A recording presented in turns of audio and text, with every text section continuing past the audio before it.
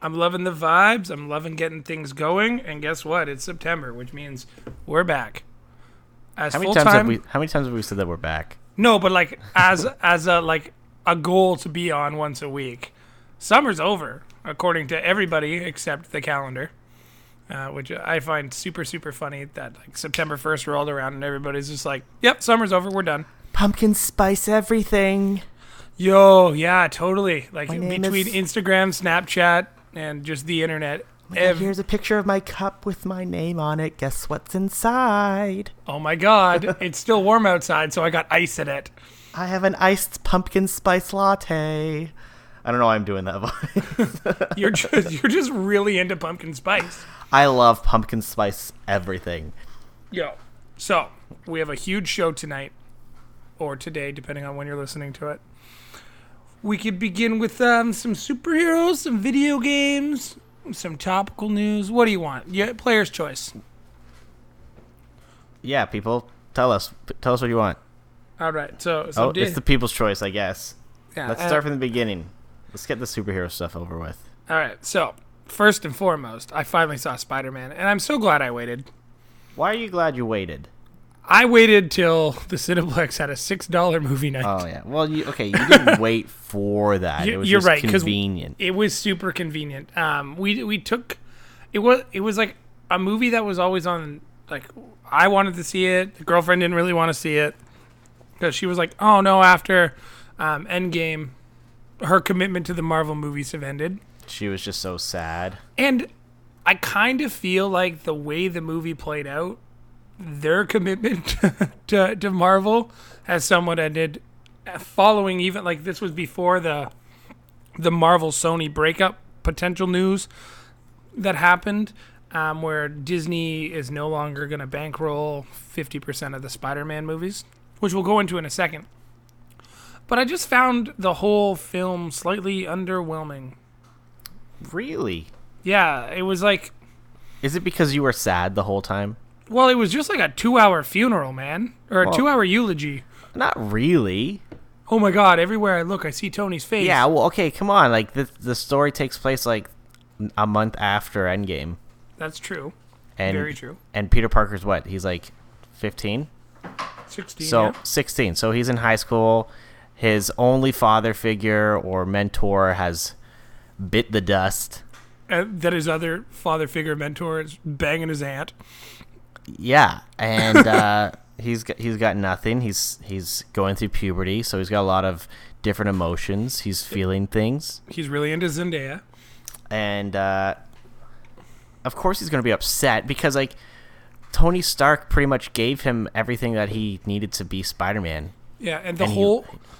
I And think he, here's like, encouraged him to be like the best he could be, right? Like cards on the table. I think what did it for me is I've tried to go spoiler free until I saw the movie, and then this whole Sony Disney thing kind of popped up and happened.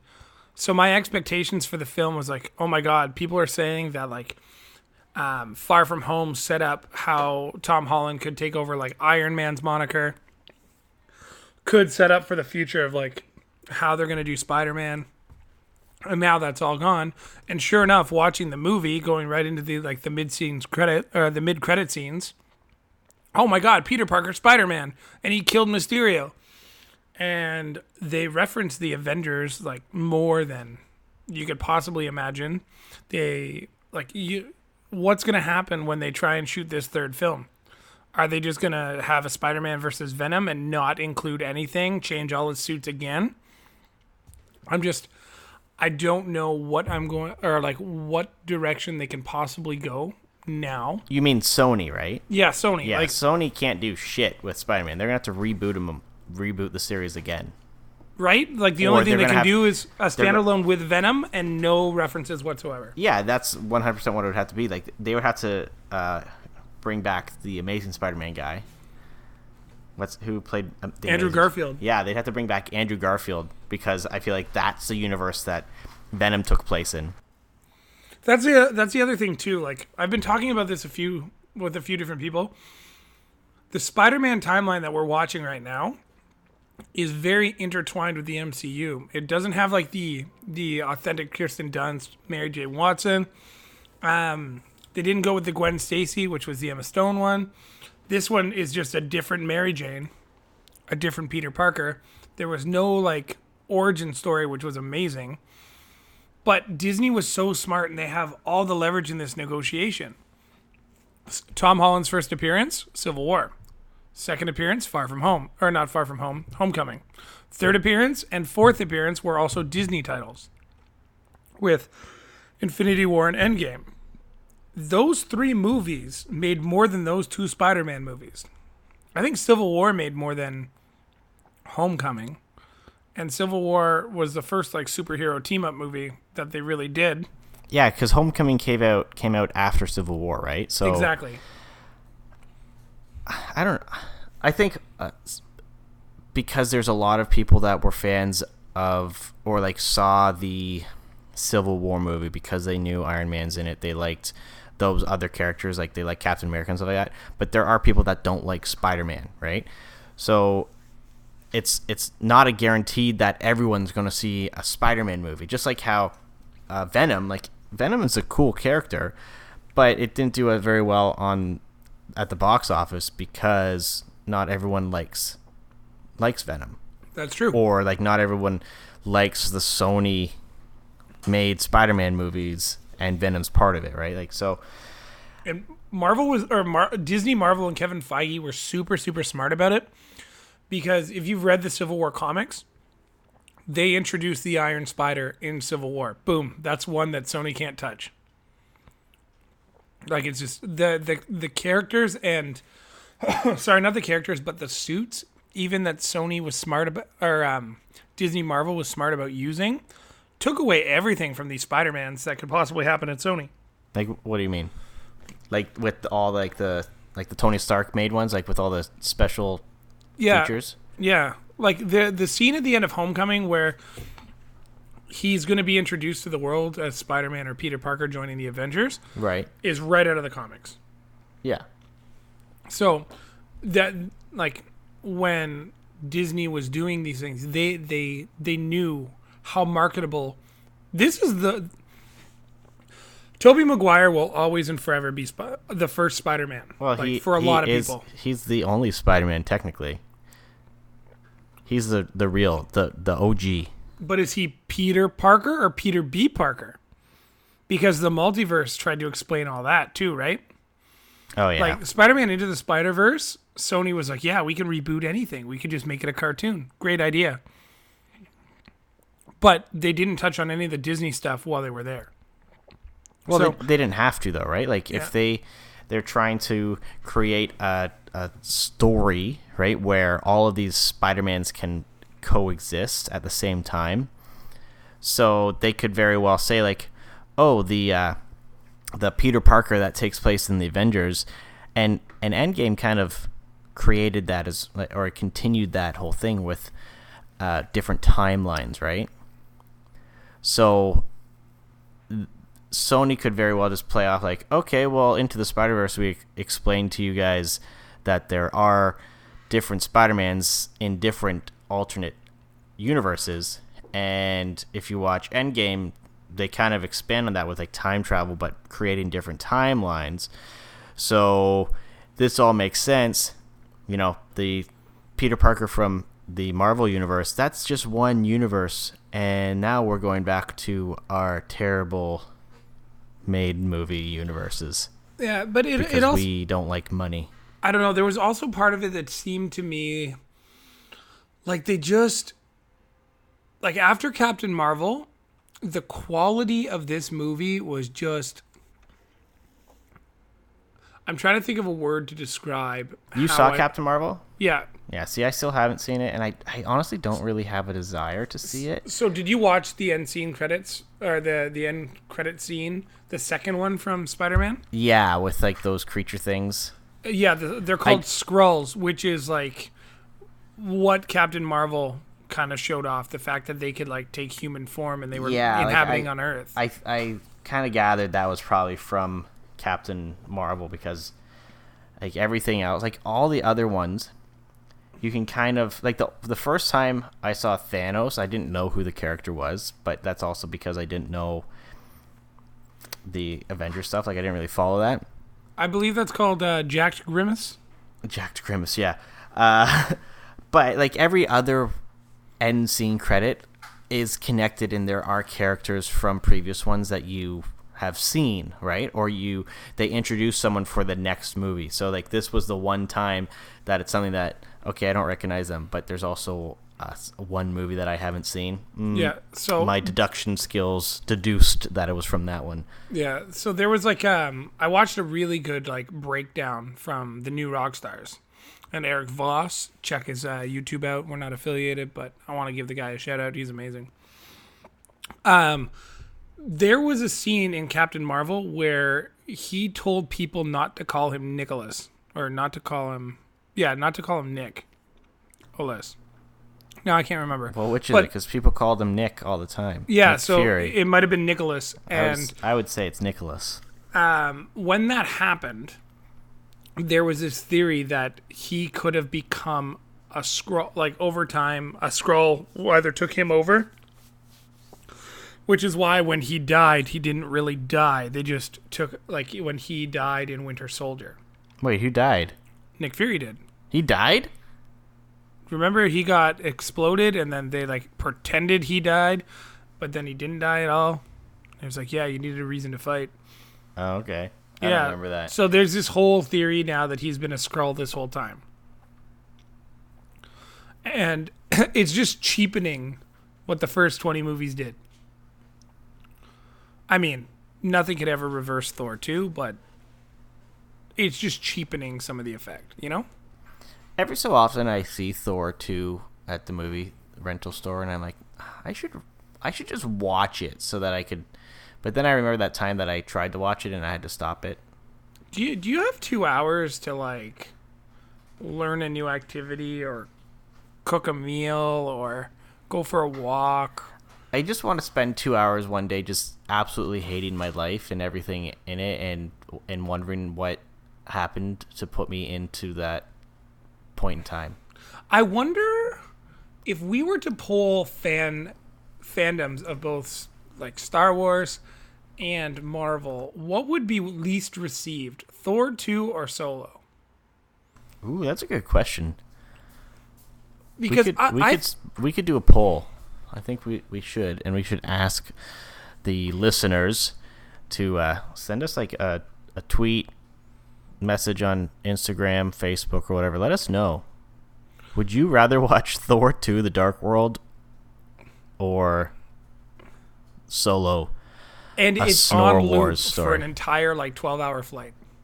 Oh, or it's like the apocalypse, and you're playing Desert Island, but that's the only movie you have. That's the only movie you have. Oh. I mean, you can't turn the volume down. Oh, Thor 2 was just so bad. But Solo was also bad. Solo actually made me angry while I was watching it. Thor 2 literally gave us 2 things. The Aether, and it explained what Groot was before we knew what Groot was. That's it. And it's such a brief explanation because it's just like talking about this everlasting tree. That it's like the giving tree. But yeah, leave a comment or we'll throw out a poll on I think Instagram, because our Twitter isn't up to date. It's currently blocked off or blanked off. And we'll let you guys decide. But long story short, I would have gave the movie like a 7 out of 10. I still love Marvel movies. Mysterio was pretty cool. It was a neat concept. I would have liked to see more of the Elementals. They just wasted such a good villain by making optical illusions. Mysterio does optical illusions. Yes, but the Elementals were real bad guys in the comics. Oh yeah. Well, that's the thing about the Marvel movies is even though it's superhero and that's kind of like fantasy, like a lot of stuff that they do is kind of it's grounded, right? Like it has an element of realism, like. So how can we make these crazy big creature things? And it's like, okay, if Mysterio's behind it all, then he's the master of illusion. So it just makes sense that he would be creating these illusions to... I don't know. I think they did a good job of having a general story arc, like the reason why he is trying to because they all win hate the Tony trust. Stark. Yeah, and that's the thing. And it was cool. Like I kind of wanted to, like were those scenes when they were talking about how Tony Stark kind of like crushed everyone? Were those actually in those movies? Yeah, so like Jake Gyllenhaal obviously wasn't in Civil War, but the one where he's like showing off Edith for the first time, like the like when he's in that room with his father, that was at the beginning of Civil War. Yeah, because that kind of sets up why like Pepper's not there and stuff.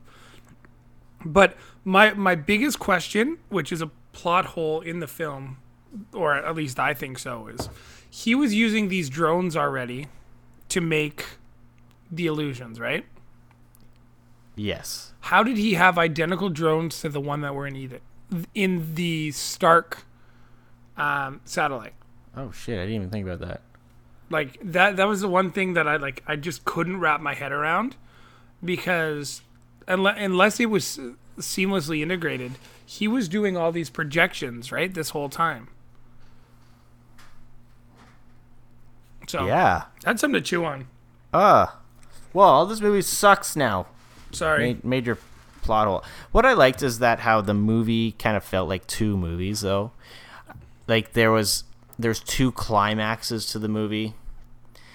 Like the first half, when he has to team up with Mysterio and defeat that thing, and then like at the end, I'm like, oh man, like this feels like the end of the movie. And I looked at the time, I'm like, it's only been an hour. Like what the hell? Like where are they going with this? And then it felt like the whole second act felt like a whole movie in itself, which was pretty cool. Yeah. Well, I'll be honest with you.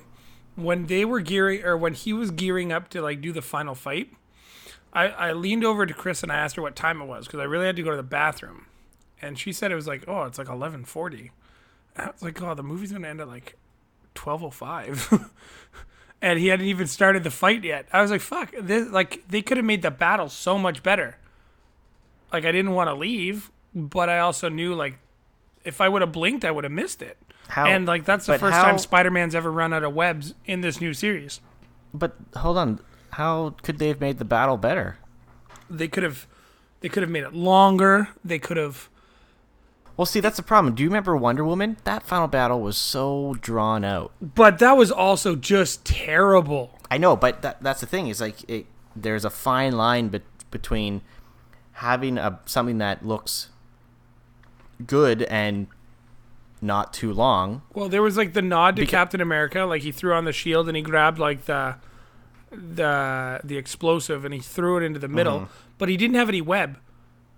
And you think when you made a new suit, you'd have a bunch of webs, right? Like, I don't know. I felt like it was so if quick. They made it longer, right? That costs more money, and then if they didn't have it in the budget, then that's where they had to make cuts elsewhere. So that's when you start getting a Wonder Woman final battle where it just looks like it just looks poorly done. So I don't know. I enjoyed the final battle, and I think they did a really good job with him. Kind of like all of those. It was kind of like nauseating almost to. When he was going through all of those kind of illusions, like we didn't watch it in 3D. I didn't see it in 3D either, but I just felt like it was moving very quickly, right, and lots of like flipping and turn around and stuff like that. I think that was was very well done. You know what I want? Really I want a zombie Iron Man. That one would be sweet. It was different.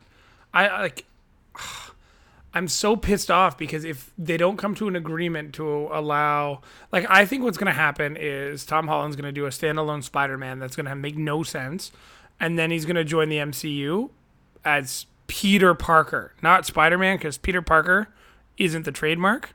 They could give him any initial in the middle and change his name.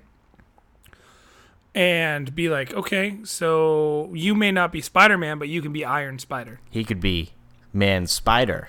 No, Iron Spider is Disney's.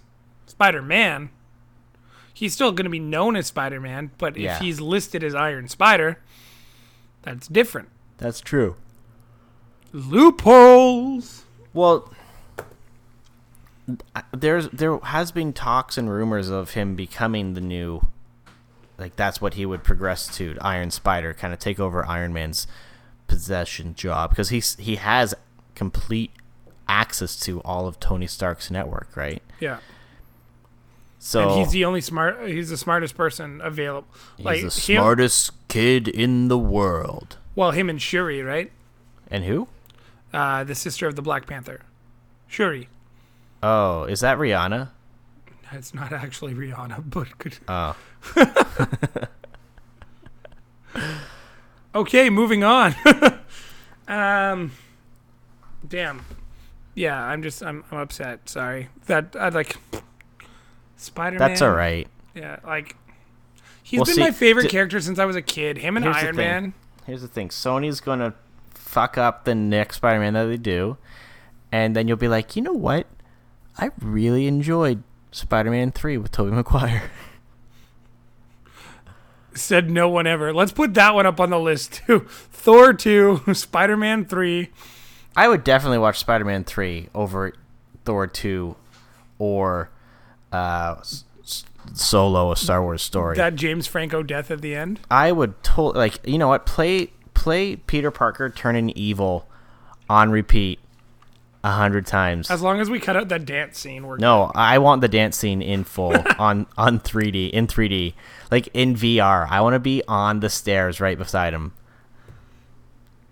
I accept.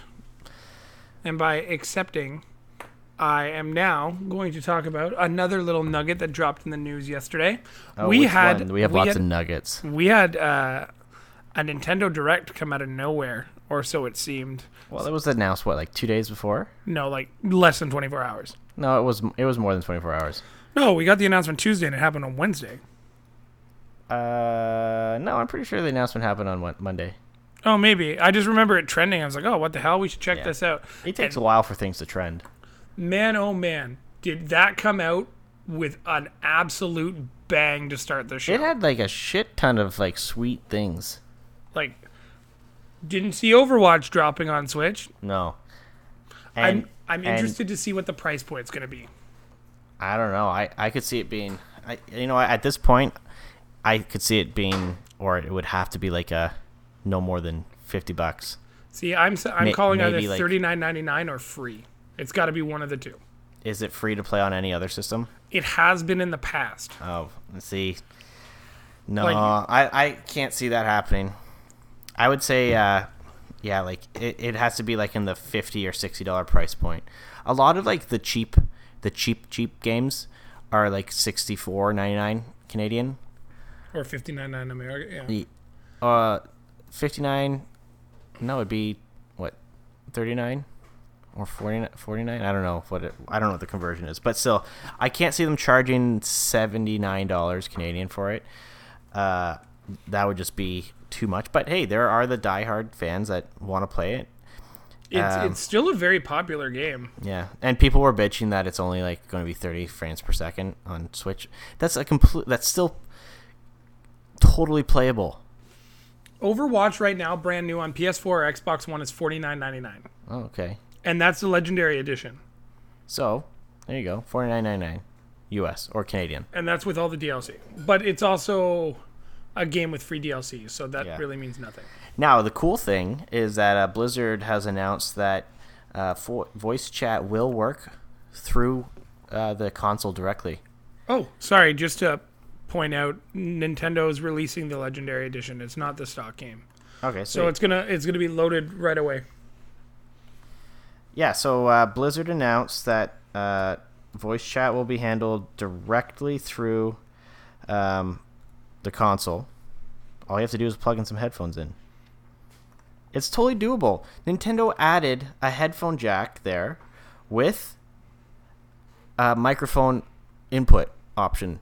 Like, it's got the third prong for headphones with microphone. So it's totally possible. But no, nobody wants to do that. Except for other companies. Nintendo's online is going to be flawed until it's not flawed. Yeah. So this is the tweet. Oh, no, the page doesn't exist anymore. Okay, the tweet has been deleted. Amazing. Just while you're searching for that, they have mentioned in a separate press release that they will be adding motion controls to the game to kind of have that Splatoon motion controlled. That was in the video. Oh, I thought it wasn't. Sorry. Yeah, they kind of showed like new ways to play, and then it showed like handheld with it like kind of moving around and stuff like that. It's I'm coming to hate shooters with motion control. Like It's I find tough. Fortnite incredibly hard on the Switch unless I'm using the Pro controller. Like I can't play it in Switch mode or in full mode. You mean in handheld mode? That's what I mean, handheld mode. Like I can play with the Pro controller, but I can't play it otherwise. Weird. Yeah, it's very, very difficult for me. So next, I just sorry, don't go ahead. like. I just don't like motion controls for competitive, like fast-paced games. Yeah, like if your reaction's a little bit slower and it's not like it's See, like very with difficult. with what they did with Breath of the Wild, right? Like when you're using you can use the motion controls to aim the bow and arrow. It's not like always a super fast-paced thing, right? So you can kind of take your time to get that adjustment. But in like competitive games like Overwatch, using motion controls, that could be tough. But hey, you know what? Like people will definitely learn how to do it and get really good at it. Yeah, but like, can you get into lobbies that are just motion control or no? I'm playing with tilt controls.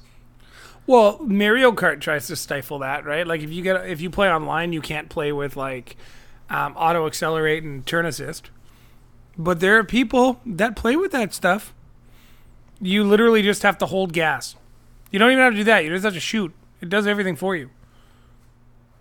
Yeah. So, next up on... Sorry, go ahead. I think it's a big deal, though, that they're adding Overwatch to the console. This was the...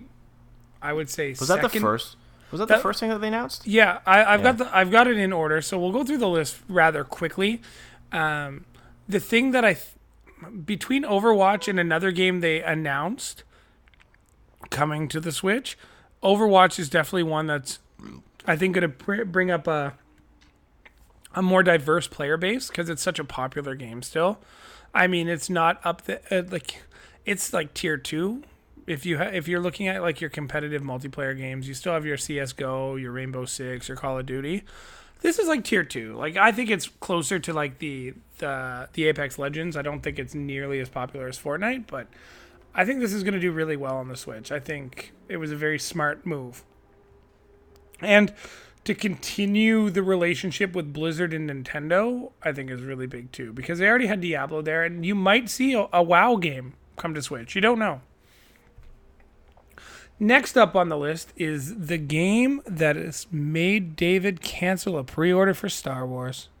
I couldn't believe it. Oh, I wouldn't when he necessarily messaged me. say the game made me cancel it. Yeah, that's what I'm saying, because you didn't give me any details. So I just said I think I'm going to cancel my pre-order for Jedi Fallen Order for Luigi. I had to think about what game it was. Luigi's Mansion 3. And this is like, okay, I have been on the fence for the last, like, since E3, really, about keeping my pre-order for Jedi Fallen Order. On one hand, because it's a single-player only game, it's going to be discounted fairly quickly. It happens to like every game. So you can buy. When did Red Dead Redemption 2 come out? November or October. No, October. November. You can already get it for like $30 or $40 Canadian. And it's such a good game, right? But that's like that is a huge game, and it has a multiplayer component. Games like God of War, right, or Spider-Man. Those games, they are single player only. And they went on sale fairly quickly afterwards, and they're great games. The E3 presentation of Jedi Fallen Order, it just did not look polished. Like it looked like you can also. I know it's like blasphemy for you to like rip on Star Wars shit, but you could just say it didn't look good because it looked bad. Like I think, well, it looked like it was, I guess it was alpha footage, but it just looked really bad, like visually, and you expect more from Respawn Entertainment, like the, what was it? Apex Legends looks great, and Titanfall 2 looked amazing, right?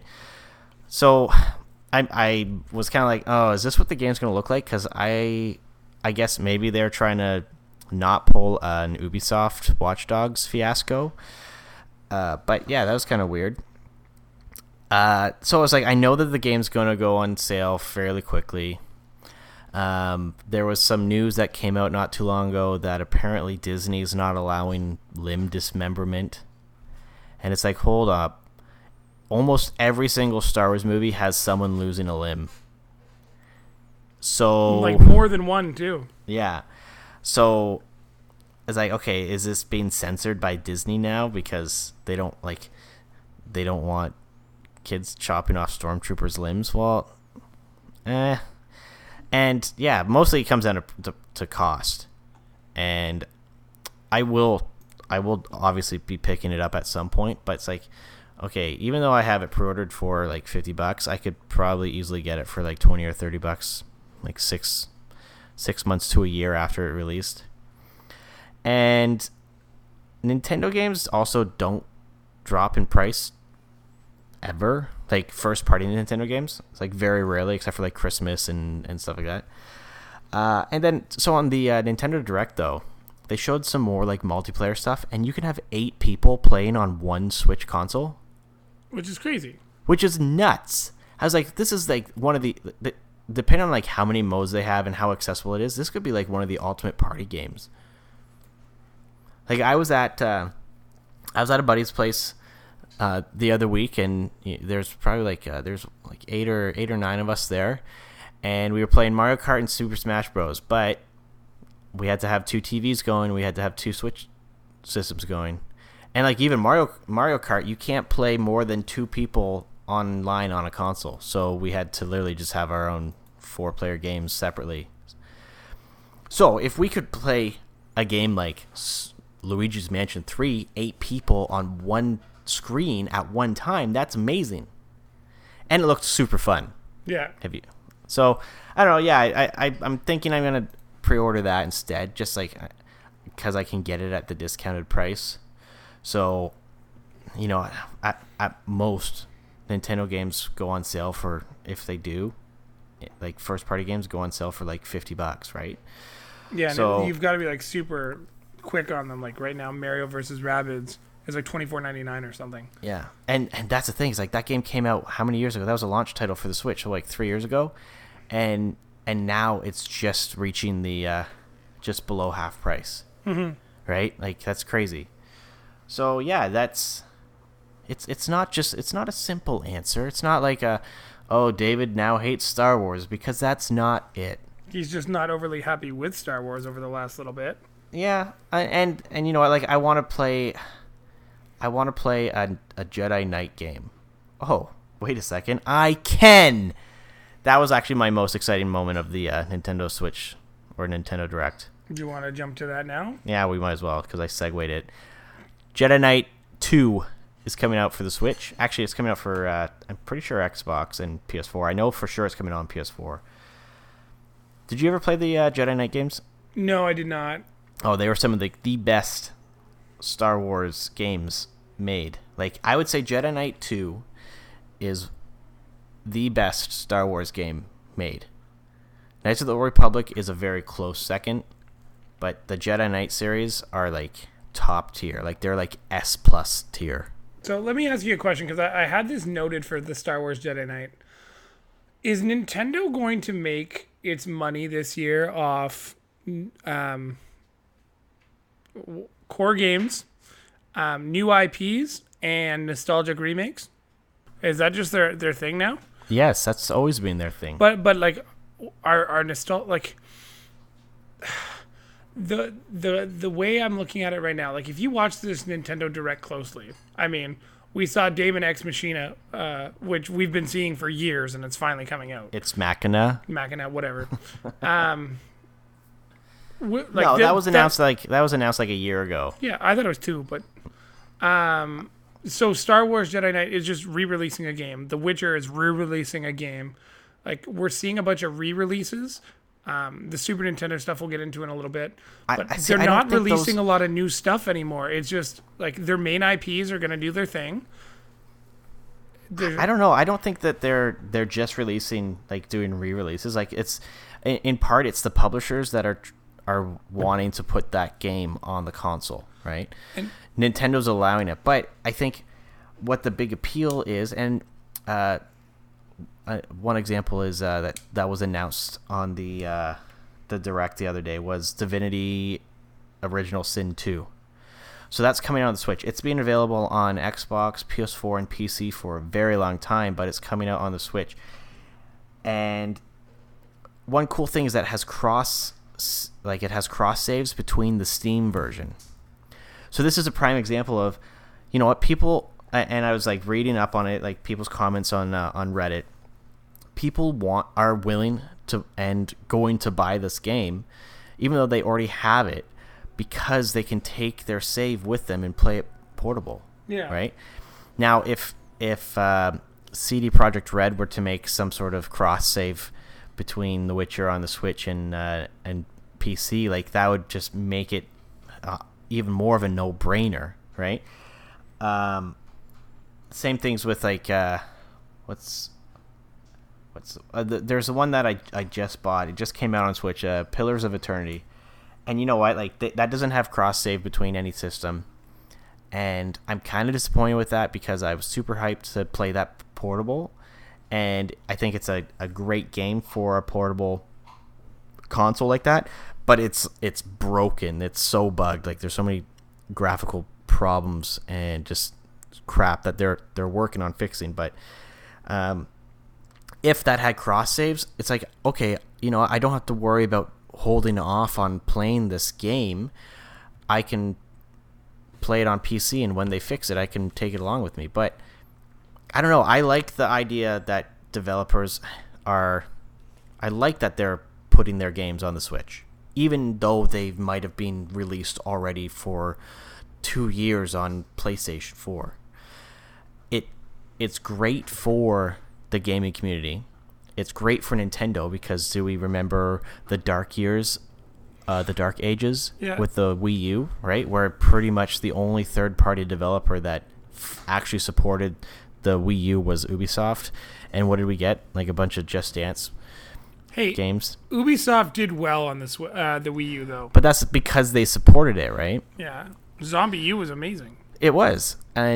But the thing is that there wasn't the other third-party support, and so the sales didn't really make the numbers that companies were hoping. So then they're like, oh well, you know, the Nintendo's only sold, you know, 300,000 Switches this month worldwide. Why would we invest the time and money to port or bring one of our games to that console when Sony and Microsoft have collectively sold like 50 million consoles last month, right? Now that the Switch is actually essentially printing money for Nintendo again, they did it. These developers are like, oh yes, you know what? Like, even though these games have been out for an extended amount of time on these other consoles, this is another market for us. Like, we can get in on that. And there's a lot of people that don't have they don't have an Xbox, they don't have a PS4, right? So I think it's I get what you're saying. I don't think it's a bad thing that re-releases, ports, and like Nintendo's kind of feeding off of the nostalgia, because look at the Switch library that they just released, or the Switch library, the SNES library that they just released for Nintendo Switch Online owners, right? Those games came out, like, the oldest game on there is 1991. Yeah. And people are excited for that, right? Because, like, those are the games that we, like, at least you and I, and a lot of people grew up playing. So, yeah, there is the nostalgia factor, but that doesn't mean that Nintendo is being, like, cheap or unoriginal. They're not pulling a Disney and just regurgitating the same thing. They're giving people what they want, but then at the same time they're expanding on stuff, like with Luigi's Mansion 3, right? Like that was a dead series after I would say after the GameCube. Like they came out with Dark Moon or whatever on the 3DS. I don't know how well that's sold, but I didn't know anyone that played it, right? But there's hype behind Luigi's Mansion on this one. If they were to make a Rogue Squadron game for Switch, would you buy it? Oh, probably. Why? Because it was fun to play. Exactly, right? So that's my point. So the comparison I was going to make before you jumped into the Super Nintendo, because I want to go through the rest of this list before we get to Super Nintendo, is do you remember the movie Euro Trip? Yes. Where they end up in Bratislava? Yes. And the guy at the side of the road is like, yeah, Miami Vice, #1 show. And that was what was current to them. Sometimes I feel like the Switch is Bratislava. And it's just 2 years behind every other, like the main consoles to bring in games because they have to dumb games down at 30 FPS. And I'm not saying like that's not what the Switch is for anyways. I understand that. The Switch is designed to be first party, but I also think the Switch is about to tap the market we're all hoping they tap. Because the Switch is going to be around for a while unless they release something new. I think they're going to milk this one as long as they can. I think we're about to get into the 64 era. Yeah. So here's the thing, though. When did the Switch come out in comparison to the PS4 and Xbox? 2015? Like 3 years ago? Yeah. And the PS4 and Xbox had been out already 2 years. for a few years, right? So yeah, Nintendo is always going to be playing catch up on the games that they didn't have 2 years prior to the Switch releasing, right? Like the Switch is technically more powerful than a PS3, right? And that system, like, okay, like when you play some of the games on there, it does look and seem kind of dated, but it was still a very capable and powerful system at the time. And the things that we've seen already on a Nintendo Switch is pretty impressive. And I think it's just like a testament to what it's capable of. Yes, it can play The Witcher 3. And does it look as good as it does on PS4 or PC or Xbox One? No. But it's that experience that if people don't have those systems, if people don't have a PC that can play it, they're still getting the opportunity to play it. It's true. You're definitely not wrong. What pisses me off, though, is when Nintendo releases, and I get it, like they have to kind of entice people to either repurchase the same game that they bought on another system, or just to be like kind of almost justify, like, oh look, we have this game, it's been out for 2 years, but you get all this extra stuff. I hate that when they make things exclusive, almost, like to an extent, right? Like, so Witcher, for example, it's like the complete edition, but you're not getting anything on there that you wouldn't otherwise get on any other console if you bought that.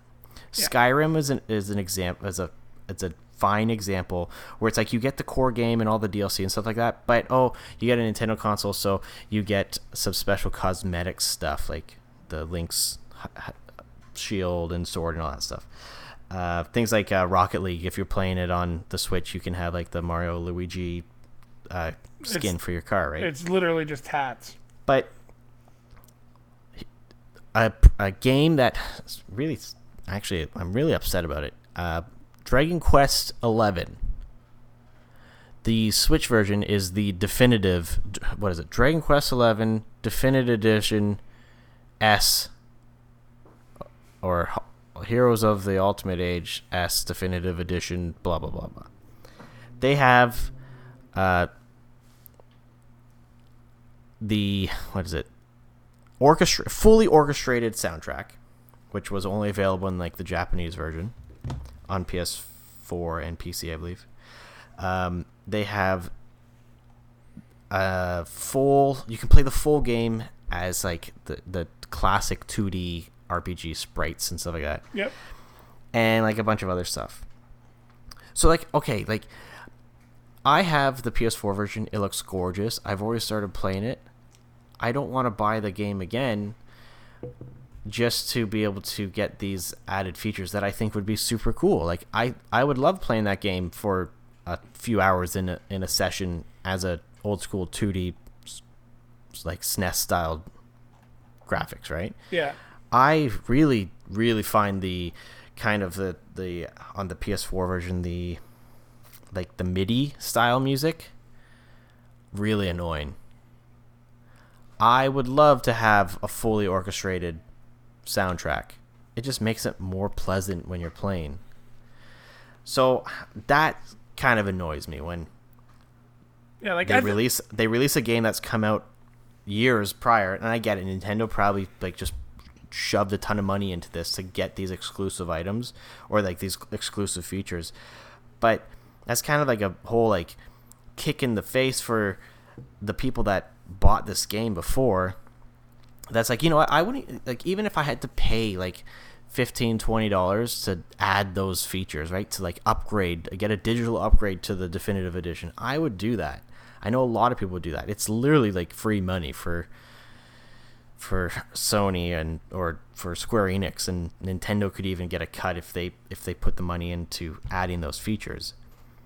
But it's like it's when things like that happen that kind of annoy me, because it's like, yeah, I'm not going to buy this game again just to get those added features, right? Because not only would I be having to spend the money again, you're also getting a graphical downgrade, right? It's like I'm playing this game that looks beautiful and looks amazing, and I'm going to have to rebuy this whole game that does actually look not like substantially, but like, you know, it's enough to notice, like noticeably worse, just to get these few extra features. No, thank you. It's just kind of like, eh.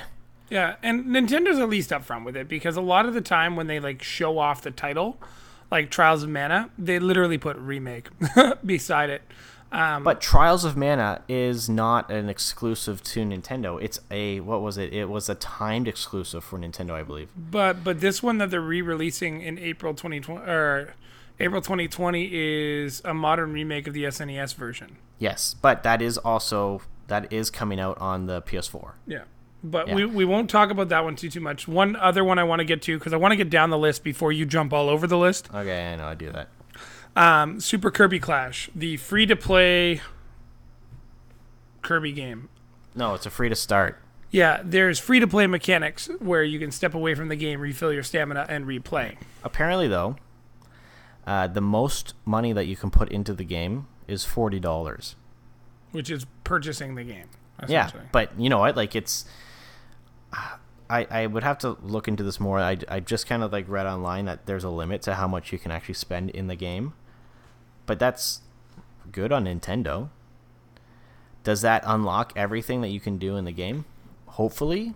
Like, there's still going to be the stamina stuff, but have you downloaded and played it yet? No, I have not, unfortunately. I downloaded it last night, played it a little bit today. It's fun. It's like a Kirby Brawl game. It's a total, like, they've done it like multiple times on the 3DS. It's fun. Yeah, I think the thing that it's starting to lean to, which is what you're noticing more with Super like Smash Brothers as well, is Nintendo starting to get into purchasing content packs, which I didn't think was going to be a real big thing. Like, I remember first seeing it on the Wii U when you could buy the additional... you could buy the extra 2 sets of, or I think it was 4 cups that you could buy and 4 characters, which was like Link, the villagers. Try and help me for remember. What game? Super Mario Kart 8. Mario Kart 8? Yeah. There was a DLC. Link, villagers. There was like different colored Yoshis. I think Shy Guy was one. Oh, and I think the different colored Yoshis always existed. But it was Shy Guys, and it was something... Oh, maybe it was all the Bowsers or something? Or no, the Lemmings or whatever. No, they're the Koopa Troopers, but like the baby Bowser stuff. Yeah, you could like pick which one you were playing, like Iggy. That's the only one I know. Iggy, Larry, Roy, all those guys. That was fun. Like, I remember spending I think it was like $11.99. It was relatively cheap. and it released Yeah. in 2 different like stages, right? And then you also got the Mercedes cars as kind of a bonus DLC as well. Yeah, those were like free. But you had to like purchase the pack to. Oh no, I think you're right. Yeah, the Mercedes ones were free DLC. Yeah, so that was the first time Nintendo kind of jumped into this. And now we've got this Kirby game. And with Smash Brothers, they just showed off Banjo-Kazooie being playable as of, I believe, yesterday. You could use Banjo-Kazooie as part of the Heroes Pack. And then they were like, you know what? But wait, there's more. You've already spent $24.99 to get 5 characters. And either enough people complained to Nintendo being like, $5 per character is bullshit, considering you're making us wait this whole time. But you also got a battle area as well. Now Nintendo's just opened it up to there will be more challengers coming. But they're not saying like, will it cost you more money?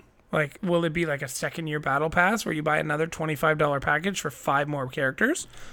I would say, I hope that's not the case, because like Nintendo games don't, like, as you've said before, like their first party core games do not drop in price. Do you think Smash Brothers is ever going to drop below $79.99? I think the Super Smash Bros. Brawl on Wii U is still $80 if you were to buy it new. That's a very rare game, though. There isn't a lot of them out there. Is it? I was in a microplay and I saw one for $120. Yeah, well, that was just overpriced. Yeah, but that's because it's a rarity, right? Like there's a supply and demand. People want it for their Wii U's if they have a Wii U, but there's also not a lot of Wii U's out there that still run, so, or that people are still proud of using. Mm-hmm. Next game on the list was Return of the Oberdeen. Yeah, that game looked weird. It looked so cool though. It was actually bothering my eyes. It kind of reminded me of. Do you remember like old space games where it was all like polygons? Yep. That's kind of what like the stair sets and stuff looked like. So this is kind of going back to what we were talking before. You know that this game has been out already for quite some time on PC, right? Yeah. Yeah. So it's like, here you go, prime example. You thought this game was super cool, but you could have played it I thought the visual. Right? Sorry, I was referring to the visual styling. Cool, but I remember saying out loud, because I was watching it with Krissa.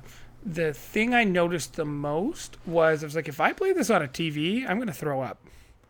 If I play it handheld, I might be able to do I'm focusing on a smaller screen. But if I had to watch that on a larger screen, like I watched the Nintendo Direct on TV, and I felt like throwing up. Yeah, I watched it on my laptop, and it was making me kind of like just feel maybe it's feel gonna do weird. very well on like a 6-inch screen. I'll put it. I think because the depth of field can't move as quickly as you're like. I think the bigger the screen you play on, the worse experience you're gonna have on this game. That's my personal opinion. Yeah. I don't know. It I get that it has like a very unique visual style, but I can see that not being for everyone.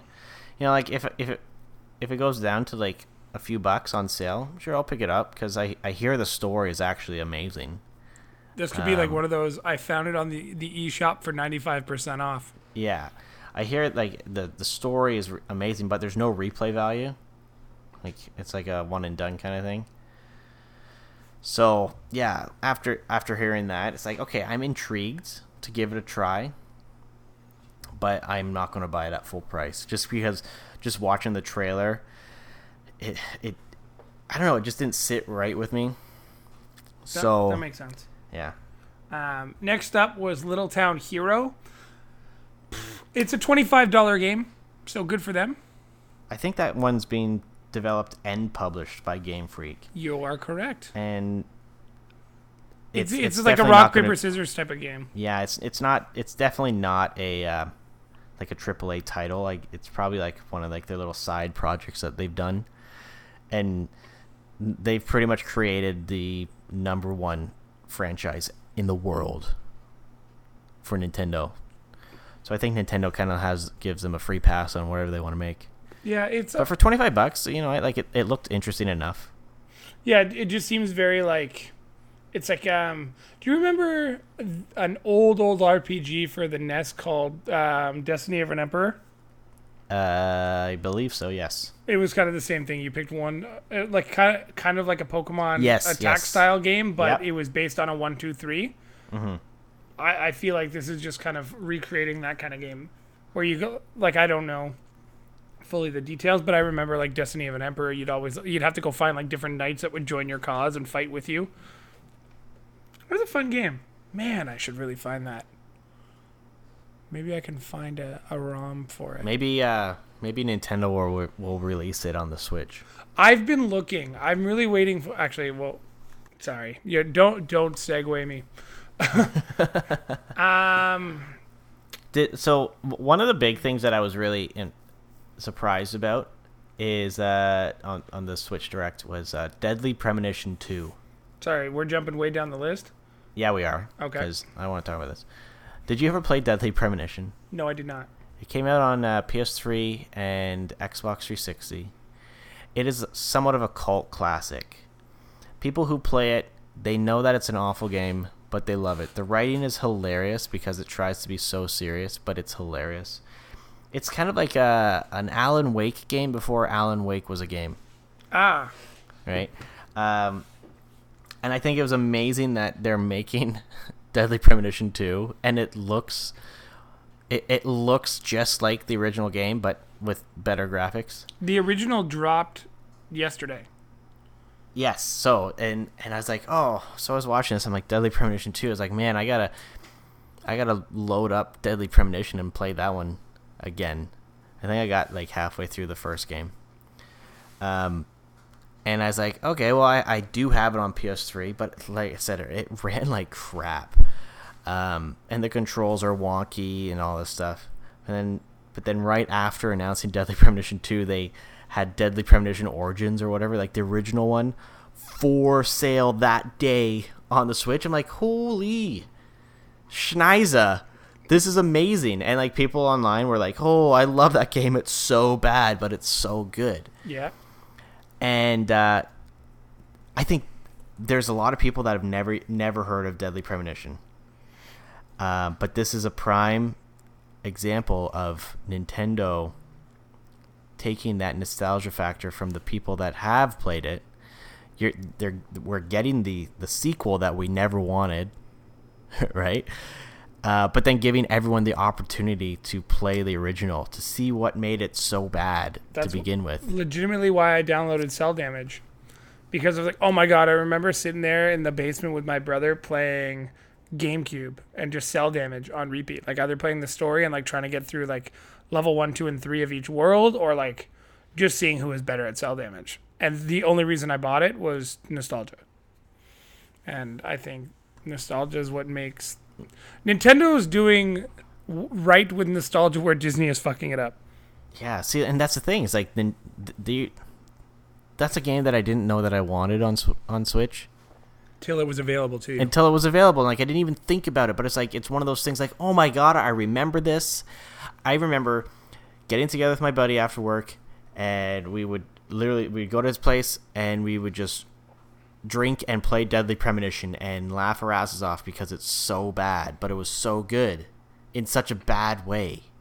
Like the controls are clunky, but it's one of those things that you just kind of deal with because like you want to see what happens next. That was like True Crime Streets of LA. It was like Yes. the for kids who weren't allowed to play Grand Theft Auto, you got to be the cop instead. And that was the only reason I got to play it when I was younger. Yeah, so I'm excited for that, except I'm not buying it until it goes on sale. Yeah. Man, Nintendo Because I know that, well, and also because I know how the game was originally. Like, I can only imagine that it's like pretty much a direct port. So, what is it, like $25, something like that? I didn't see a price for it. I'm gonna look it up right now. While you're it's like yeah, go ahead. I have my Switch here. I know that it's probably not worth the full price that they'd be charging it for. Let's see, it's available to purchase. Deadly Premonition, $40. Yeah, not worth it. It'll be $20 after they realize it doesn't sell very well. Like, or it's going to sell really well. It does look better than. Well, it actually looks almost exactly the same as on the PS3. Hey, can you do me a favor while you're on your Switch? Because this was the mind-blowing discovery for me last week. Look up Friday the 13th and tell me what the price is right now in the eShop. Let's see. Now, keep in mind that when myself, Ty, all them bought it on Xbox, we paid $29.99 for the game. Yeah, but that was early access, wasn't it? Yes. Yes, and now it's only $39.99 or $49.99, depending on the medium. This is such a weird price. Is it still above $60? $50.39. Yeah. So what's the price cut on it? Because it was sitting. No, that's the regular price. Oh, it was sitting at $69.99 at launch, and for the content you would get, it's not worth $30. You play literally 3 maps. And I guarantee that these screenshots are not from the Switch version, except for maybe this one. It looks like crap. Not only that is a game that is dependent on group chat. I know. Because you're supposed to be able to communicate with the rest of the campers in order to stay away from Jason. Yeah, or you're just me and you scream into the microphone. Yeah. Next up from the Nintendo Direct was Legend of Zelda Link's Awakening. I thought it was kind of cool that you can collect dungeons and build your own dungeons, but also weird that they're allowing. Like, I think I saw in the clip Kirby swallow up Link at one point, so there was a little bit of weird stuff going on there with some shenaniganery. Not bad, though. I think, see, that's the thing. It's like I've played Link's Awakening, I beat it. The game does look great, but I don't, like, that's one that I'm not sure if I'm going to pick up right away. I'm curious of what its price is going to retail at. I think it's $79.99. I think Nintendo has to come up with a rule. If you're re-releasing a game, you can't charge us full price twice. Even if it's like a full remaster or a full remake like Link's Awakening? Yeah, you can't. You're not allowed to charge us twice. That should be the rule. Link's Awakening, $79.99 with bonus content. With bonus content. I'm just looking at EB's website. It's the quickest way to find here's Lego Jurassic World. It's coming out on. That wasn't even on the Switch. list. I know, but Lego Jurassic World. I'm just seeing this in the Switch. Comes out on the 17th. How much do you think it is? Lego Jurassic World. Lego games typically start $10 to $20 cheaper than other games. $69.99. $49.99. Wow. Now this is a game that came out multitudes of years ago. Yeah, the first Chris Pratt movie. Yeah. I would say that game is totally worth it at like $30, but not 50. I wonder if the Harry Potter collection is going to come out for the Switch. Because that was phenomenal. I'm pretty sure it did already. I don't recall seeing it. Like I'm still pissed off about this because I bought it for the Wii U. The only game I ever bought for the Wii U digitally was the Lego Movie game. And it's not transferable to Switch digitally. Well, because Lego Movie isn't on I know. Switch. It just pisses me off. Because the Lego Movie video game is, I'd say, top 3 Lego games. If you include all the Star Wars at number 1 and all the Harry Potters at number 2. Ugh. So look at this. Okay, Lego Marvel Superheroes 2, $40. Lego Worlds, $30. Ooh, Lego Worlds went down in price. That's kind of cool. Lego City Undercover, $40. Lego Movie 2, $50. Lego DC Supervillains, $70. Lego The Incredibles, go back. $70. The Supervillains one, is that the number 2, the one with Conan O'Brien as a playable character? Let me take a look. The Supervillains one was the one where you could be like Clayface and the Joker. Yeah. And Conan O'Brien, I believe, is one of the characters. I guess. Yeah. What else?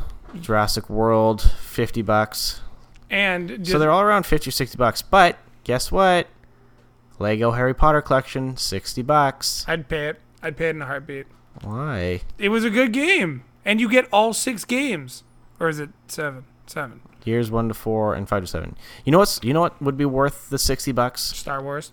The Star Wars one. Six games, or does that include well, I don't know if that'll include The Force Awakens. No, it was only 1 through 6. Actually, maybe. No, I think it's only 1 through 6. I'm still waiting because I'm pretty sure that one's still not backwards compatible if you have the digital copy for 360. So I'm still waiting for that one to load up in the Xbox realm so I can just pull it over. Like Which one? The Star Wars. Lego Star Wars? Yeah, The complete saga? Yeah, I have it for Yeah. 360, but I don't have it on Xbox One because I haven't It been able is. to. So I can re-download it now. Oh yeah, 100%. Oh damn! You could have like long time Oh, ago. I might have Harry Potter on that one too. Damn. Wow. Sorry. There's like 2 more games I want to go over. Maybe 3. 3. Doom 64 got me all tingly. In the pants. His little demon was ready to come out. No, so the big thing that it told me is we're not that far away from 64 on Switch. To an extent, right? Because we don't know How this is how going to handle much- or play. We Yeah, understand. and we don't know if it's like the actual N64 one, or if Bethesda has kind of re-engineered the game to look like the N64 one, but it's not. You know what I mean? It is one of those ones where we have to be wary. I understand. But if this is in fact a true port, we're so close. I don't think we're going to get the 64 Classic. I just don't think Nintendo's going to do it until they're running out of money. They have no need to right now. The Switch is printing cash faster than you could say. I wonder if they kind of like worked with Bethesda on this one to kind of be like, okay, you know what, like you guys can work on bringing the N64, Doom 64 to the Switch, and we're just gonna watch how that goes before we jump on bringing the N64 collection to the Switch. Because there's a few games, I mean, one of my favorite games of all time, Donkey Kong 64, I'm waiting for. Just dying to. But like there's big games that you could still play from the 64 that like people are like can't wait for, like Star Fox 64. I'd still like a Star Fox from the GameCube to make its way to the Switch. I loved that game. Star Fox Adventures. Yeah, if only there was some sort of analog controller joystick for the Switch. They could make one. I mean, look at they just re-released the Super Nintendo controller again. Like Yeah, I have a Super Pad that's wireless for the Super Nintendo Classic, and I've used it once to play Contra. Like I mean, they could remake any of their stuff. They have all the patents and all the molds. It's just, do they want to? Is the 64 going to cost them more money to re-release than it cost them to make the Super Nintendo? And at what point is the fixed price? Because the whole goal is to keep the re-releases below $150, from what I understand. Mm-hmm. The 64 is easily going to yield 100 to 130, I would say. And people will pay it in a heartbeat for 20 games. That'll be cracked and hacked in no time. Yeah. Nintendo could easily just create the console and then have like Hori, give them the whatever. Let the community take it over. They took over the last two.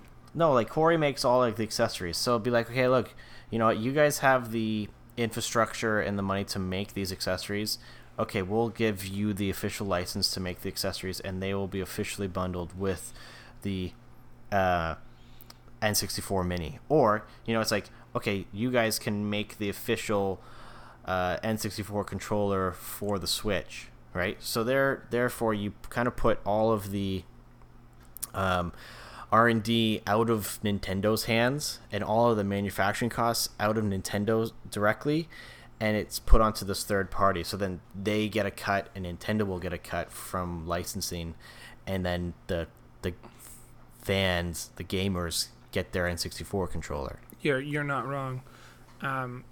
It's Doom 64 has to do well.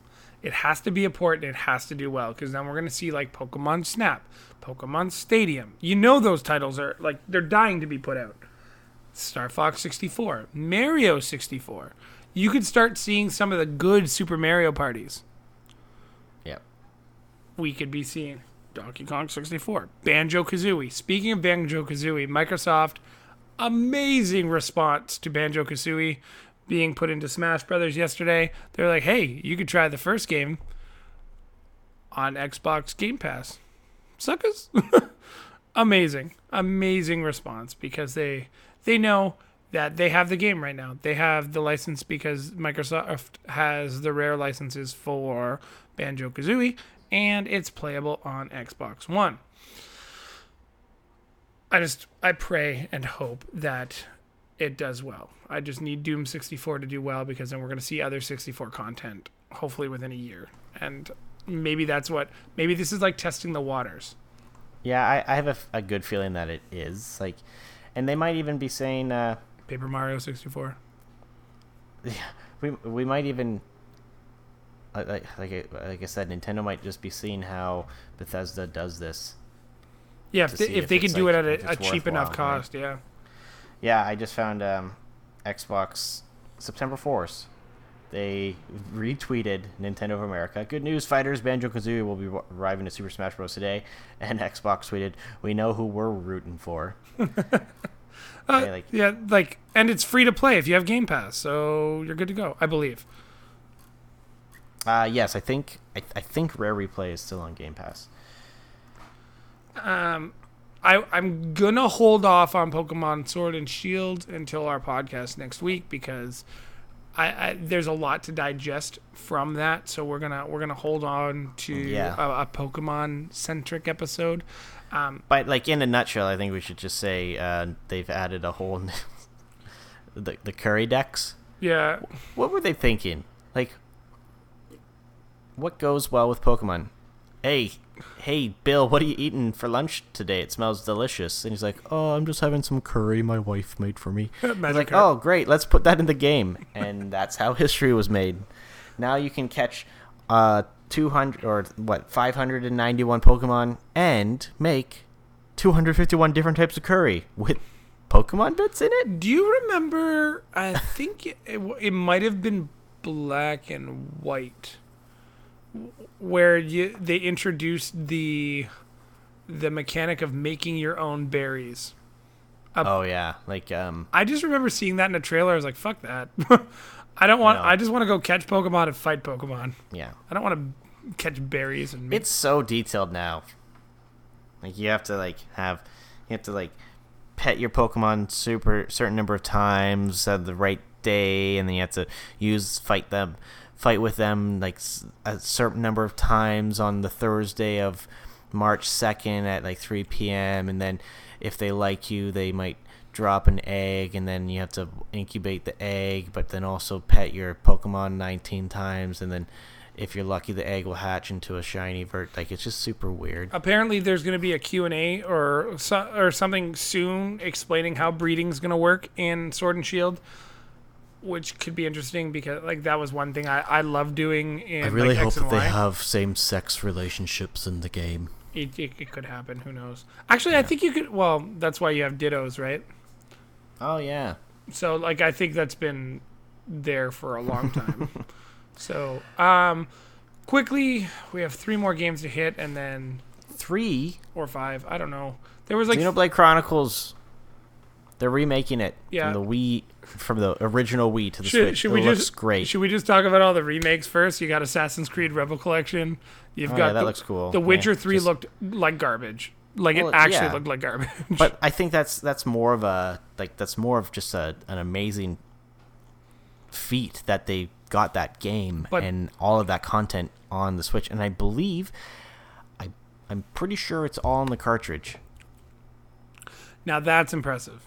But I could be mistaken. I remember hearing that it was on all the cartridge, but that was like early talks about it. But I'm not sure if they've changed up. But still, it's not the fact that it looks terrible and people are saying, like, you know what, like, I get it. It looks awful. If I want to play it and have it look good, I'm going to play it on my Xbox, PS4, PC.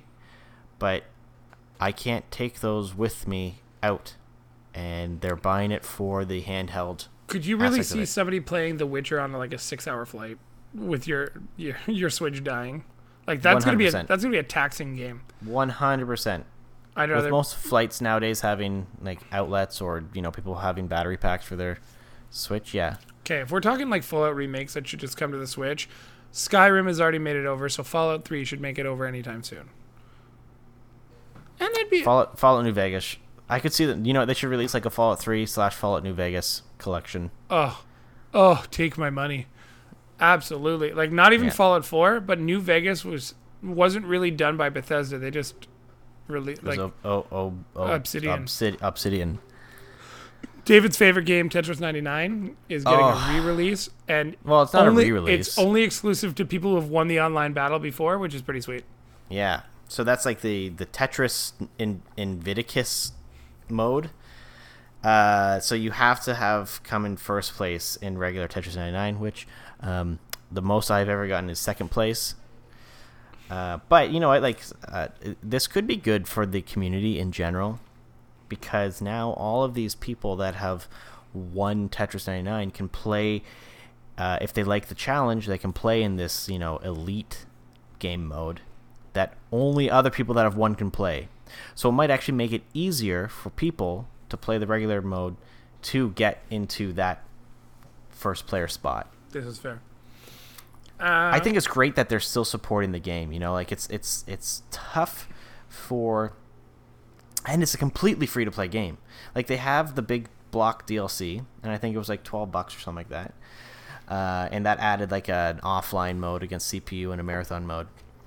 But that was at the time the only money that Nintendo was making from Tetris 99, right? Like you don't have to spend any money other than having a Nintendo Online account. But now that they've, and I guess like it's hard for games that aren't making money for the developers to keep supporting them. So if they don't have the player base, there's really no point in them working on it. But this game has shown that Nintendo is supporting this, like, and long-term supporting it. They've had multiple like tournaments on the weekends to either get limited themes, right? Or they're giving out gold coins. And now that they've added new badges, which kind of like work as like an achievement system, because you have to like do certain things to unlock certain badges, or like player icons. They've added different modes. They added a 2-player mode, which is sweet. I really like that. But I thought it was weird that they released a physical version of the game. Yeah, a little bit. But now it's a free game. It's to let people, but you require online to play. So it's a free game. Yeah, it's a free game, but you're required to purchase a Nintendo Switch. So is the game for free? Like, I didn't see a price, or I don't know if they've released a price for the physical version of Tetris 99, but are they releasing it for the same price as a Nintendo Switch Online account? Because then they're definitely losing money that way, right? Because there's the cost associated with manufacturing the cartridge and all of that stuff, the case and everything. I just think it's silly, unless it's like one of those things that it's just a case, like how Nintendo's doing, and actually other companies are doing it, where you buy a game and it's like no game cartridge included, just a download code. Yeah, well, I don't know. I thought that was weird. No, the one thing I actually was pleasantly surprised with was the content that they were showing off with Mario and Sonic at the Olympic Games, Tokyo 2020. If you've played Super Mario Odyssey, the one thing that you got to enjoy was when you went into 2D mode to run around some parts of the world. And Sonic and Mario at the Olympic Games is going in, some of the events that you can play are in 2D nostalgic mode. And I think that's really, really freaking cool. Yeah, like they did a good job with adding a feature to the game. Yeah, like the mini games looked phenomenal. I rewatched it twice because I was like, okay, there's going to be like the typical, like the racing, the swimming. They added, I think they said something like 25 sports are in the game or something. Yeah, something like that. Including soccer and rugby. And it's cool that like every sports game in ever, you know, the next one that comes out, it's like the same thing. They might increase the graphics a bit. They might change the controls a bit, add a few different modes. But this is like a completely new addition that... As I wait for my NBA 2K 20 to download. As if you've played like the last Sonic versus Mario at the Olympic Games, like, okay, it's nothing, like, it's the same game, but now it's like, okay, you know what, like, I have that one already, but I want to play this one because they've added this whole new thing that, you know what, like, that almost justifies buying the next one. I think all the 2-bit stuff is supposed to take place in Tokyo 1964. Yeah, it's like the 1960 whatever Olympics in Tokyo, which is cool. Like, it's kind of like a throwback to, you know, what was the NES game? The Olympics on NES. I know what you're talking about. I can't remember the name. Right, but it's like those. It's a throwback to that stuff, and oh my god, are they playing off the nostalgia factor? Didn't even think about that. Yeah, probably, but still, it works because it looks cool. I think a lot of it. I think again, Super Mario Odyssey, they tried something, and it worked. Is there a story mode in Mario versus Sonic at the Olympic Games? There is, yes. There was. Yeah, so they mentioned it. There's mini game, story mode, cooperative mode, and something else. So there you go. Online like support. Adding all this stuff. Hopefully the story mode is a little better than the Mario Tennis Aces story mode. Mario Tennis, I played the trial while it was free for the free-to-play week. I think it was like in conjunction with like the Rogers Cup or something that was happening in Canada. It was a promotional thing. Nintendo was there. It was free for a week, and I played it once co-op and once on my own. I was like, this is boring. It's not nearly as good as the old ones. I got it when it came out. Like, it's fun but I got it because I love the story mode of like the Mario Tennis on Game Boy, and I was expecting some sort of story mode like that, but it really wasn't. Disappointing. Speaking of story mode, I never want to rush time, but March 2020 cannot come fast enough for Animal Crossing New Horizons. You and your friend Tom Nook are going to send you on a new vacation on a deserted island where they give you a tent. A deserted island that's not really deserted. Where you have to continually make money for this island, and Tom Nook just keeps asking for your bells. I saw a really funny video of what's exactly wrong with Animal Crossing, and this guy just gets more and more angry at Tom Nook and nothing else. I'm really excited for it. I haven't played a really good Animal Crossing game in a long, long time, and it's really. Did you not play the one on? Did you not play New Leaf? No, I did. I didn't get it for the 3DS. All I had a 3DS for was Pokemon. Oh yeah, New Leaf was great. So it's funny because we were watching, and Angela just sat down beside me, and she's like, "What are you watching?" I was like, "Oh, the new Nintendo Direct and Animal Crossing." She's like, "Oh, are they gonna show Animal Crossing?" I'm like, "Yeah." And so we watched it, and she's like, "Oh, this looks so good." And I'm like, "You're gonna have to get a Switch now, aren't you?" And she's like, "Yes." I'm like, "You're not playing mine. Like, we'll play online together, but." Yeah, because you can play up to 4 people on each island, which is really cool. So you and I can visit each other's islands and stuff. Yeah, you can have up to 8 people online, but 4 people can play on one console at the same time. Oh, true. Yeah, but it's just like, okay, this is a game where you're gonna want to put in a lot of time, so I don't want to have to share my Nintendo Switch with the girlfriend. I wonder if they're going to up the tolerance for how long you can not play the game before people move out. That's why I stopped playing New Leaf. I stopped playing for like 2 months because, real life. And then I go back and my favorite character, Hank, left. And I'm like, there's no point in living anymore. Yeah, Hank's gone. And I guess there's a way that you can get them back, like if you have like their amiibo card. But I don't have Hank's amiibo card, and I don't want to go into that because my town's a ghost town now. I'm just waiting for New Horizon. But that's a game that you have to essentially buy digital. Yeah, I think that's going to be the way I'm leaning towards for it as well. Crystal was watching it, and she was just like, so it's like The Sims? I'm like, yeah. It's like, okay, so can we get it? I was like, sure. So now all she uses the Switch for is if we play something together, Animal Crossing when it comes out, and Pokemon.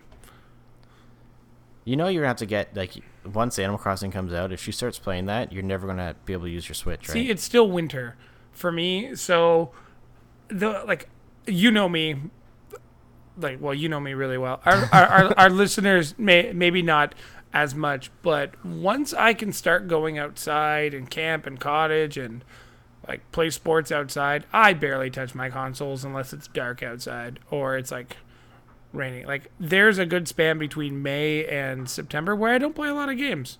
Like I jump on every once in a while if I'm like super, super bored, but I would rather spend all my time outside. Or I would rather do things that don't involve me sitting in front of a television like 2 feet away. So a March release date means I'm going to play Animal Crossing for about 3 months, and then I'm going to forget about it until September. Which means my poor little town might die. Yeah, you might as well not get it until September. Who knows? Maybe I'll just Why want to would you restart do it. that to yourself? No, or you could be like all the people in the Nintendo commercials, having fun, hanging out outside in the sun, Playing NBA 2K. while one of their friends is like skateboarding near them, and then all the rest of them are laughing and have a good time playing their Nintendo Switch Yeah. for 2 hours until the battery dies. I think this will be like Animal Crossing for me is going to be the battery killer. Because I You know know what, like- I could like turn on a movie that we've seen before and play Animal Crossing for 2 hours and not realize I've played Animal Crossing for 2 hours. Like, oh, just got to chop down another tree. Oh, got to till this field. Oh, got to go fishing. Got to learn how to cook fish and make sushi, Yeah. apparently. Yeah. Not curry. No, because curry's for Pokemon.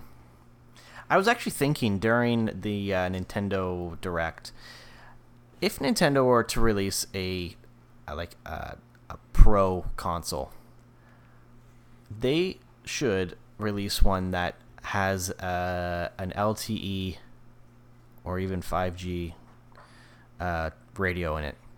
Yeah, but then you're selling SIM cards to that. No. So people could buy, if they want, a data plan for their Switch, right? Like you can get one for a tablet.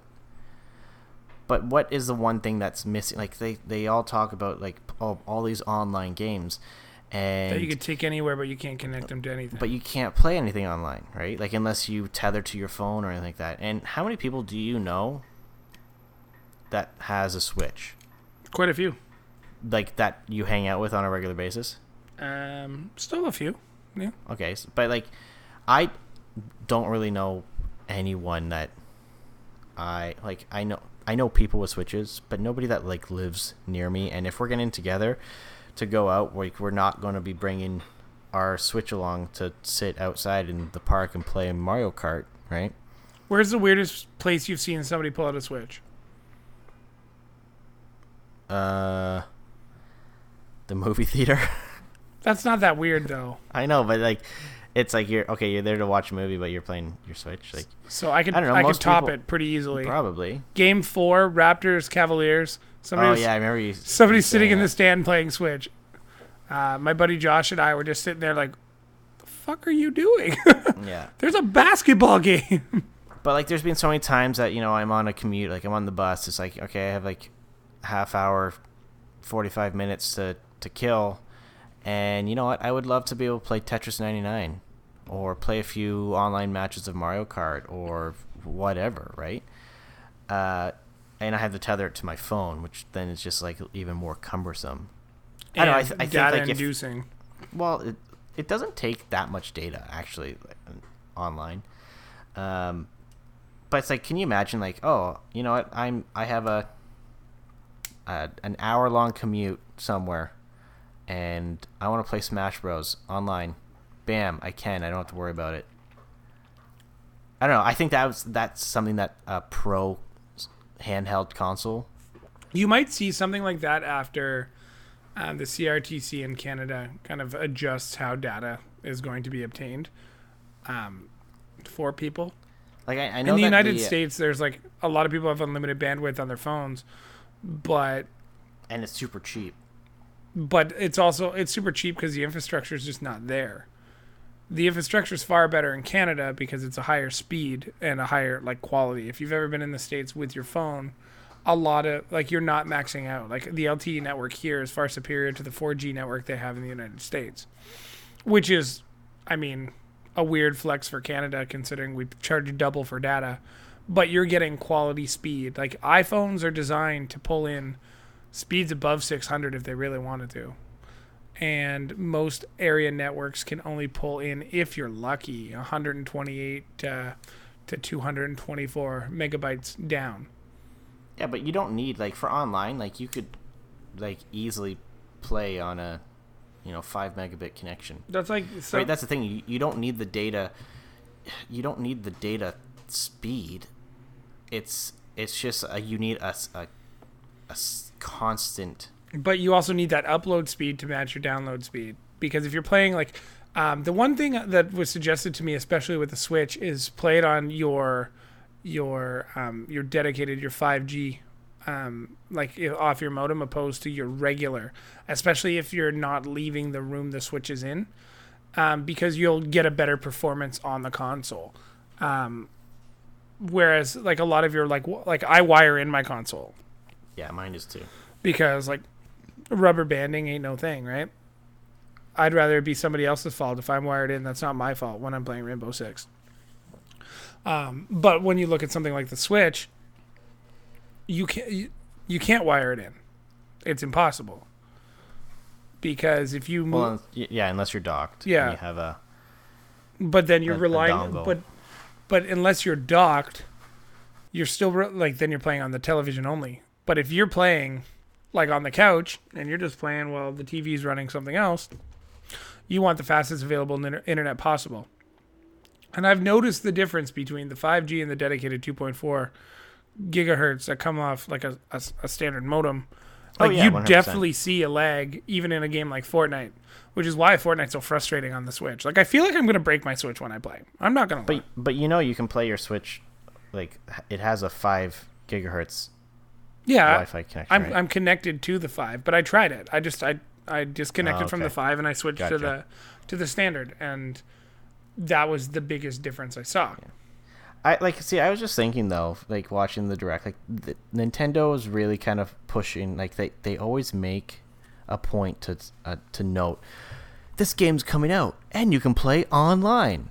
But you can only play online if you're at home or if you're in a coffee shop or somewhere with Wi-Fi, right? Like and I just think like if they were to release another console in the same Switch family, they would have to do something that, so they have the regular system, they release the Lite, they need to release the only other really option for them to go is to be a more powerful system.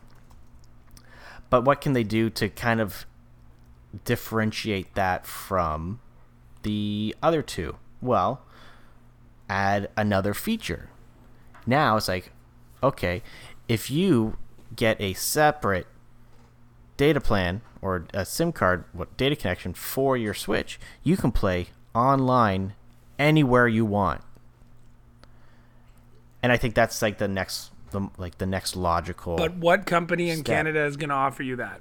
In the United States, so in Canada, I may know this from professional experience, but every single carrier offers data plans that are 3 gigs for like tablet only plans. So what are you going to do? How are you going to max out a 3 gig plan on your Switch? Because your Switch can't make phone calls, so there's no point in putting it on like a high end plan. That's just stupid. So you're going to spend the Switch $20 a month for 3 gigs of data.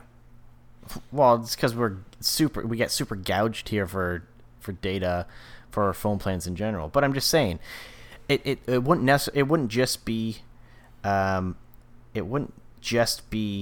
Canada, right? It'd be North America, it'd be the rest of the world. But then there's your limitation in Canada. Like, so what's going to be available to a ton of people in the United States or Europe or like Australia? It's super cheap as well. You're not going to have that same opportunity in Canada. 3 gigs you're going to chew through in a heartbeat. I went on vacation and I got to use my Switch for 2 days. Well, like I said, like I've tethered to my phone before, and I've played, like a dozen games of Mario Kart Online and a few other stuff, and the data usage isn't that much. Like it's, even if the Switch were to say prevent downloads of updates and downloads from the eShop, to if they were to limit that only to Wi-Fi, so your mobile connection would only be for playing games online. Because it's not like you're transferring the whole game. You're just transferring information of where your character is in relation to everyone else. Right? Like, it's totally doable. Yeah, it's just I don't think we're there. We're not there because this is a whole other topic, but we're not there not on a technological standpoint. Oh, you're right. It's totally capable. Canada's more there technologically, but the limitations make it worse. But the limitations are also there to not have what you're seeing in the States, where they're contemplating restricting what your internet can do at what was that whole thing called? Net neutrality. Oh yeah. Like, so at least that's we're a whole paying, different thing. We're right? paying more money for freedom in a weird way. Well, everyone knows what we're doing online anyways, so. Yeah. Just quickly before we wrap this up, because we are not gonna we probably won't record again before these 2 titles drop, or 3 titles depending on your interest levels. We have NBA 2K20 dropping at midnight. Shortly after this show. Monster Hunter World Iceborne dropped today. Oh, yeah, that's a big deal. And Gears 5, if you're already on the Xbox, like the thing you're on, Gears 5 has been available for like 3 days, but it drops on the 10th. It released in New Zealand. There's part already, of me that, or like the demo. It looks amazing. I mean, I haven't played through 3 or 4 yet, so I got a ways to go. But I'm slowly chugging along my free cards. So earlier today, Xbox, what was it? New Zealand? Yeah. Xbox ANZ, New Zealand. Their official Twitter account posted a picture, and it's like, we have something very interesting. Xbox Live statistics reports today, and it says Xbox Live population on 5th September 2019, and it's like a pie chart. Oh, the whole I saw that. And it's like 1/32 of the pie is other, and then the rest is New Zealand. It's because everyone's changing their region to New Zealand, because there's like Gears 5 is released there as of today, and if you have Game Pass Ultimate, you get access to it, right? So it's funny that like they're not banning people from doing it. No, but they're just kind of embracing it. Apparently, the Xbox testers had access in North America as of the 3rd. Yes, but as we have known about these kinds of things with our experience, generally, if you get stuff like that, you can't say anything about it until after it's released. Have you not downloaded it yet? No, I've been in school. Oh, but you've had. I know you have access to it. I just don't know. Yeah, I have access to it, but I have not done anything with it. I mean, you only get to play, I think it's the first 2 levels. Something like that, yeah. But that's where we're at right now. Next week, we do have a huge show coming up with Borderlands 3 news, NHL news, that Lego Jurassic World. We got lots of stuff coming for you guys next week, so we're hopeful that you stick around until then. And for the remaining of Season 2 of Scene on Screen. Are we at Season 2 already? I believe Scene on Screen started last September. Something like that. Wow. Yay! We're a year old. Actually, I believe it actually is October, but we're winding in. Yeah, whatever. Summer's over. Hey. It still counts. Summer's over. Summer's over when my vacation ends. Legitimately. Summer's over when pumpkin spice starts being sold everywhere. Yeah. I mean, it's already Halloween in some stores, and I'm pretty sure if you blink, Christmas will be around the corner. Yep. And then Valentine's Day. Ugh. Valentine's Day is a time to get video games, I think. I think so, yeah. Either way, I'm Sean. This is David. Thank you for listening. We'll catch you next week.